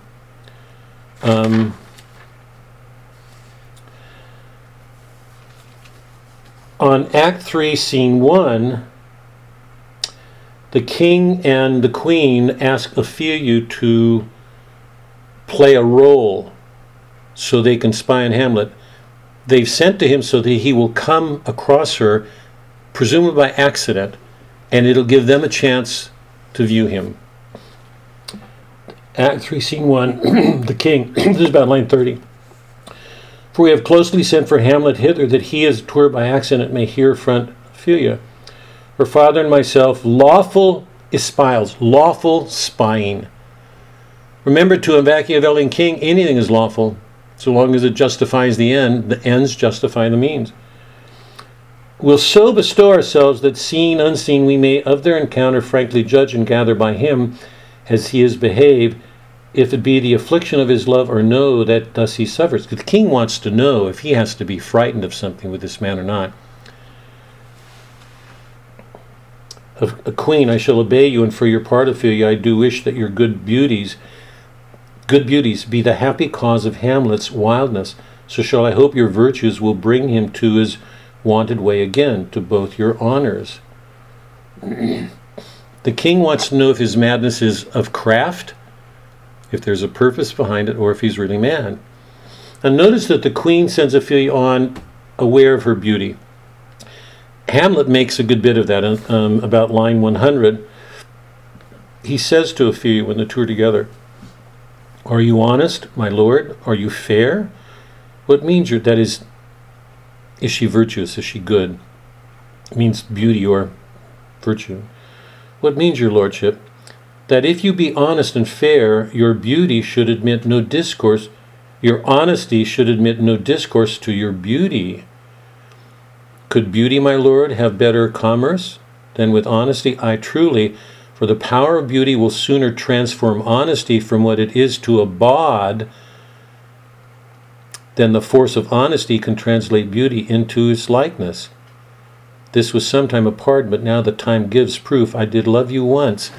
That is, he's saying that very often beauty in a woman, women use badly. They use it for themselves. So instead of learning to be truthful or honest or virtuous, they use it.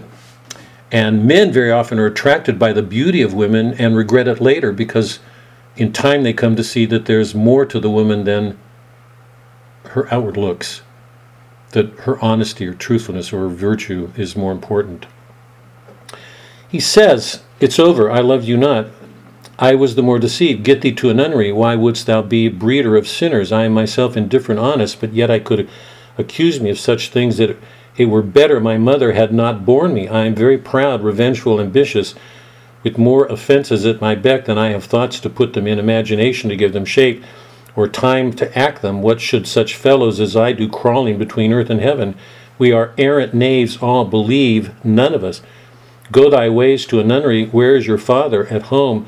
Let the doors be shut upon him, that he may play the fool nowhere, but is in his own house. Farewell." He says again, "Get thee to a nunnery." He is aware of a darkness in him. Now, I've got to find, next time we meet, I'll find it. Hamlet says, I have to be cruel to be kind. He has to commit an evil to be good. Now, if that's not obvious, let me just take a second with that. According to the respectable standards in the Denmark world, the king's a good king. Anybody who killed him would be bad, right? So according to appearances, he would be committing an evil. Now, this is really important. We will, if we get together, if we stay together long enough to do Melville and Hawthorne, it's going to hit everybody in the face. That more and more in the modern world, because respectability becomes the measure of everybody's goodness, if you conform to it, you're good. That's the Protestant world, by the way. If you conform to it, you're good. If you don't, you're bad. You're a nonconformist. You belong to a renegade culture. Hamlet knows that if he's to carry through with his father's quest, he's going to have to commit an evil to do it. He's going to have to go against a social order. And what he's aware of now is it weighs on him as a bad thing. He's got to do this. I'm hoping everybody sees this. The revelation put him at odds with everything in the social order. Where can he go? To what can he turn? And he knows at this point that the woman he loved is being used. and she's allowing herself to be used. He loved her. She's become an instrument of the state. She's accommodated. She's going along with it all. I'll find the words the next time we meet. But going over now to the scene where Hamlet goes to meet his mother. If I can quickly do this. Act 3, Scene 4, the very beginning. He enters and says, "Now, mother, what's the matter? Hamlet, thou hast thy father much offended." The king's upset, everybody knows it. "Mother, you have my father much offended. Come, you answer with an idle tongue. Go, you answer with a wicked tongue." Everything that he goes on to say from this point on will make it clear that what she's doing is wicked. She's complicit. She's made herself complicit in an evil. Now, before we start, last time I asked everybody to characterize Gertrude. I think somebody said they were reminded of Cleopatra or Clytemnestra, manipulative power, And I can't remember the other one. I don't think the queen is like anything like that. But let me read this through. My question will be, how do we look at the queen? What kind of a woman is she? And how do we look at Ophelia? We know that Ophelia is going to commit suicide. She will take her life. The women aren't particularly strong. What's going on in this regime that it affects the women the way it does? From this point on, he's going to just take her apart. About line 30 or so. "Ah, lady, it was my word, thou wretched, rash, intruding fool, farewell. I took thee for better. Take thy fortune. Thou findest it to be too busy in some danger. Leave wringing of your hands. Peace, sit you down and let me wring your heart. For so I shall, if it be made of penetrable stuff, if damned custom have not brazed it so, that it is proof and bulwark against sense." That is, he's concerned that the social conventions have so taken over that it's hardened her heart. Will she hear him? She says, "What have I done that thou darest wag thy tongue in noise so rude against me? Such an act that blurs the grace and blush of modesty, calls virtue hypocrite, takes off the rose from the fair forehead of an innocent love, and sets a blister there, makes marriage vows as false as dicers' oaths. Oh, such a deed is from the body of contraction, plucks the very soul, and sweet religion makes a rhapsody of word." You falsified everything. You gave a vow to your husband to love him forever. He's not been dead 2 weeks, and you're married. So what was a religious ceremony has been made into a travesty. Heaven's face does glow, and the solidity and compound mass with herd visage as against the doom is thought sick at the act. Ay me, what act that roars so loud and thunders in the index? Where is all this going?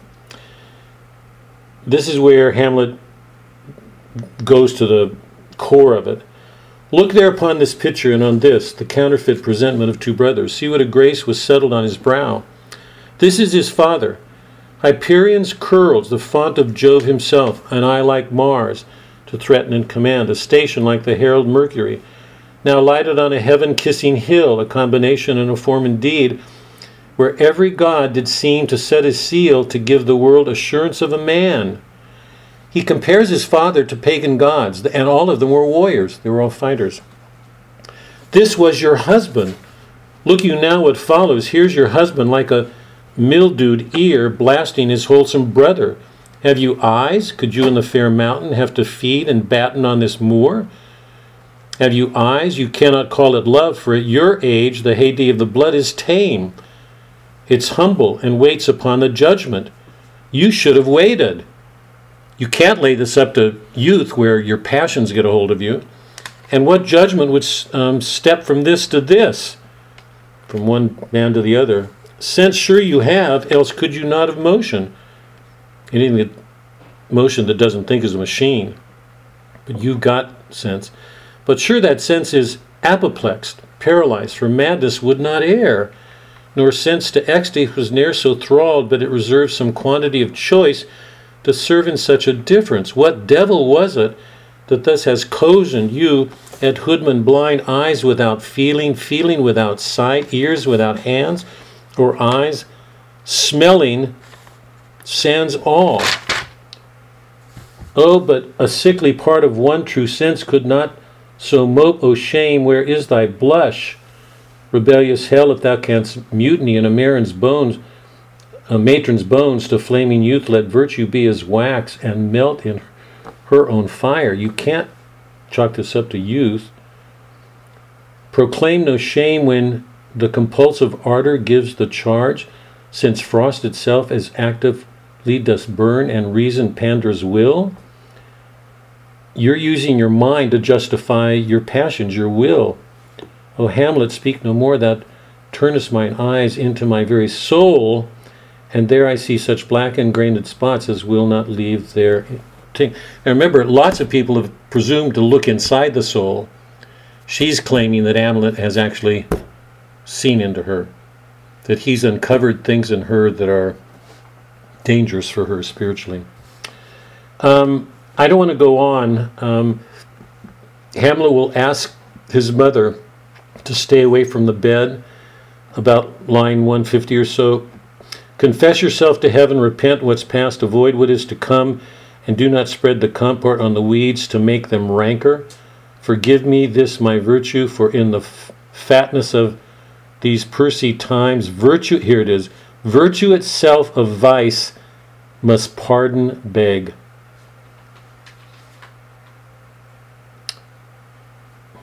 He's going to have to do things that will seem bad in order to do a good. Yet curb and woo for leave to do him good. Oh,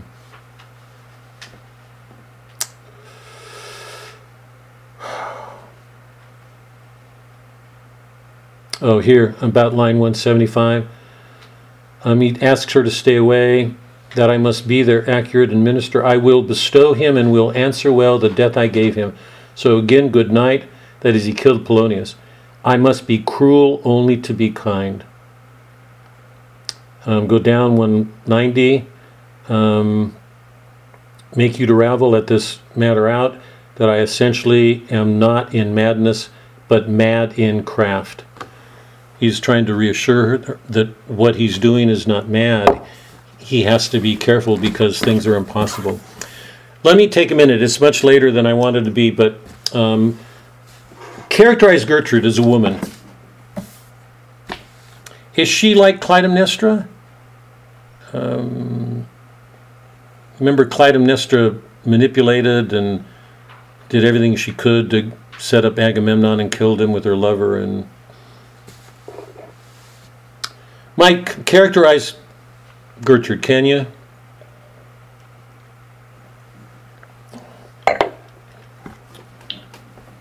Well, she's certainly a willing participant in the murder, and I don't know. I fail to see a virtue there. She is, as Hamlet castigates her, she pleads for his restraint, but she doesn't face up to the truth of what he's saying. I don't think she knows that Claudius killed, but I mean, so I'm not sure that we can say that, but you're right. I mean, he just tears her apart. How do we look at her as I'm sorry. Go ahead. I'm totally off. I thought that she was a participant in the murder. I'm not aware of any evidence in the play to show that. Okay. I think Gertrude is just a survivalist. She's just trying to survive in that circumstances she was given. Yeah. Kay, follow that. Hamlet says some really dark things about her. I mean, he's describing things that are spiritually corrupt. So if she's a survivor, I mean, people can be survivors, and that can be a positive term. I think she, in an effort to survive, that may have put her in the eyes of Hamlet that she was somewhat like evil, just conniving. But I don't think she's inherently evil. Yeah, or even consciously. But Melody, go ahead.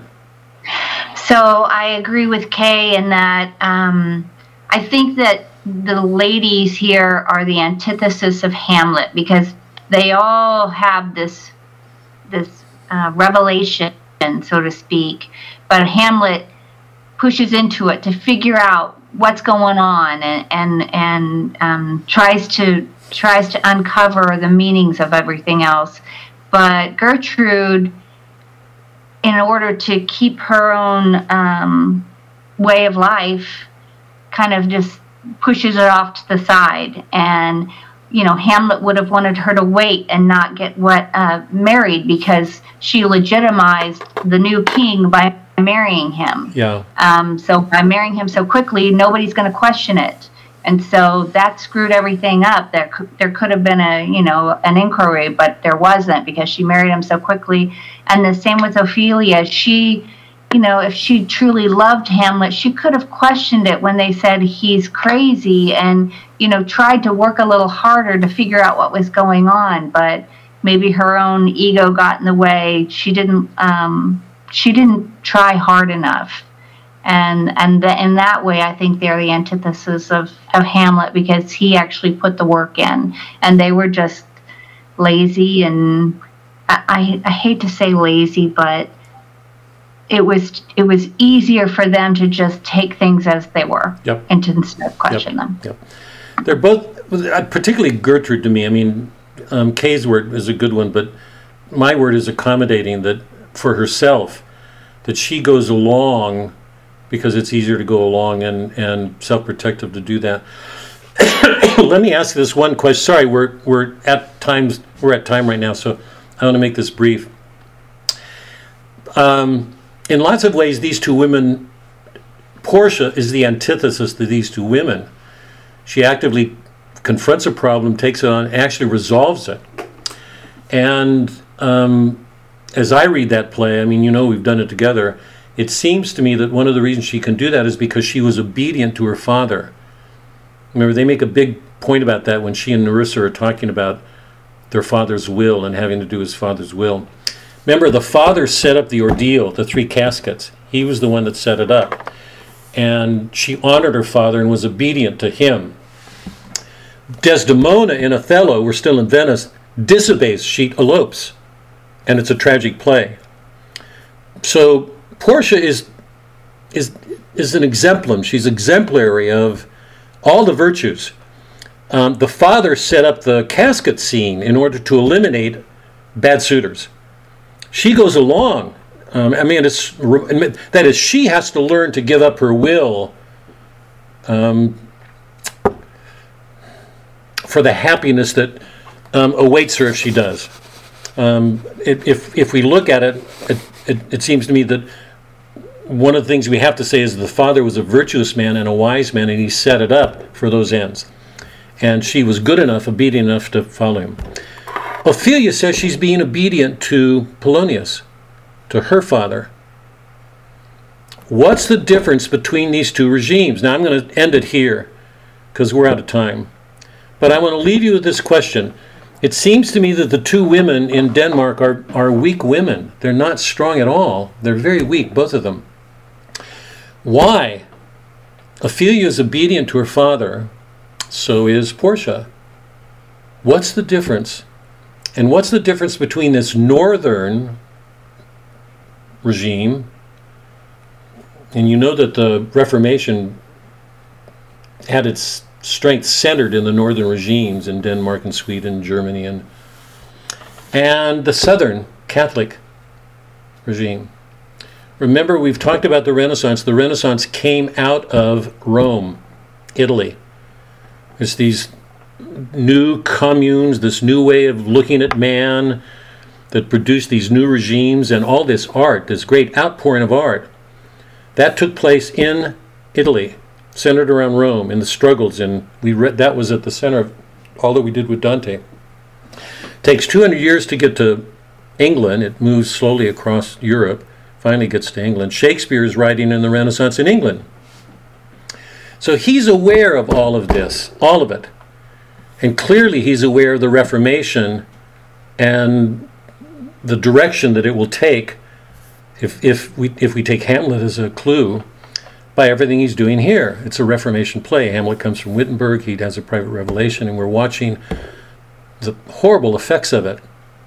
So my question here, it's not major, but it deals with something important in the play that has to do with the women. Why are the women both weak? Is that just a coincidence and we leave it at that? Is it related to the regime? Is there something going on here that can account for that?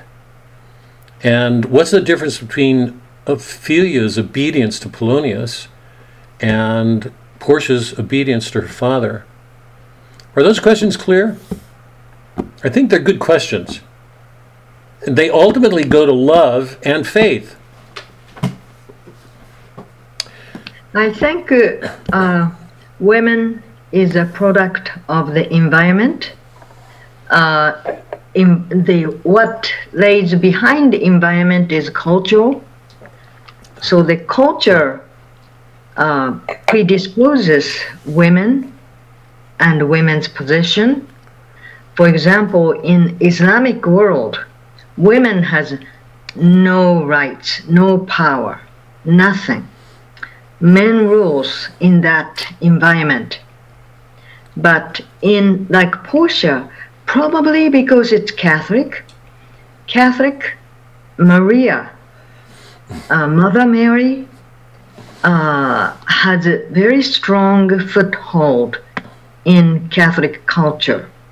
And that might have something to do with Portia being able to exert her power and position in the environment she was placed, versus Ophelia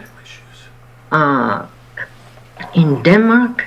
Even though she is obedient to her father, maybe her father does not have that like Mary, because Denmark didn't have a Catholic, wasn't a Catholic country at that time. I don't know, this is just something that comes to mind. Yeah, no, those are all good thoughts, Kay. Let me leave it here, because we're past time. I wanted to leave. I'd like to take these up. We might even start with these questions. Just I don't want to take too much time. Next week, I'd like to do Acts 4 and 5. And I'd like to finally answer this question that I've been beating you guys over the head with. Hamlet sets out on this quest to avenge his father's death. At the end, he will kill Claudius.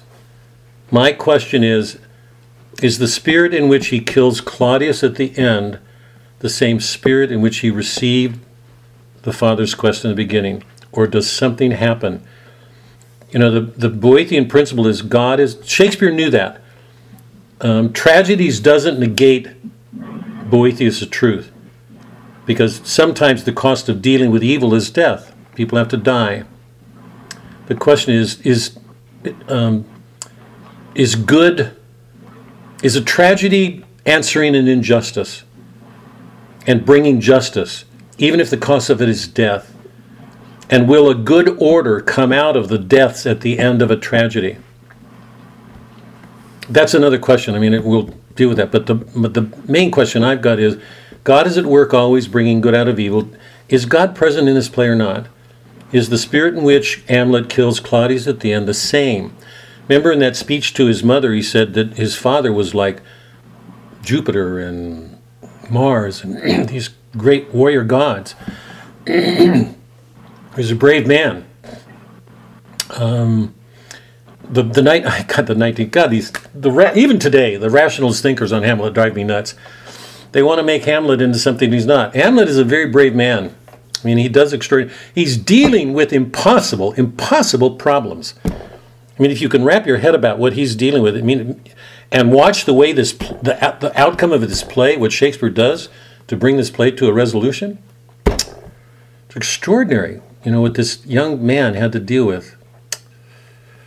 Anyway, let's take up the women question, and then I'd like to do Acts 4 and 5 and answer, this question that I put to you guys in the beginning. How do we look at the end? Is God involved in this or not? Is Hamlet just continuing the honor code of his father? Lori, tell Chuck he's going to have a quiz when he gets back.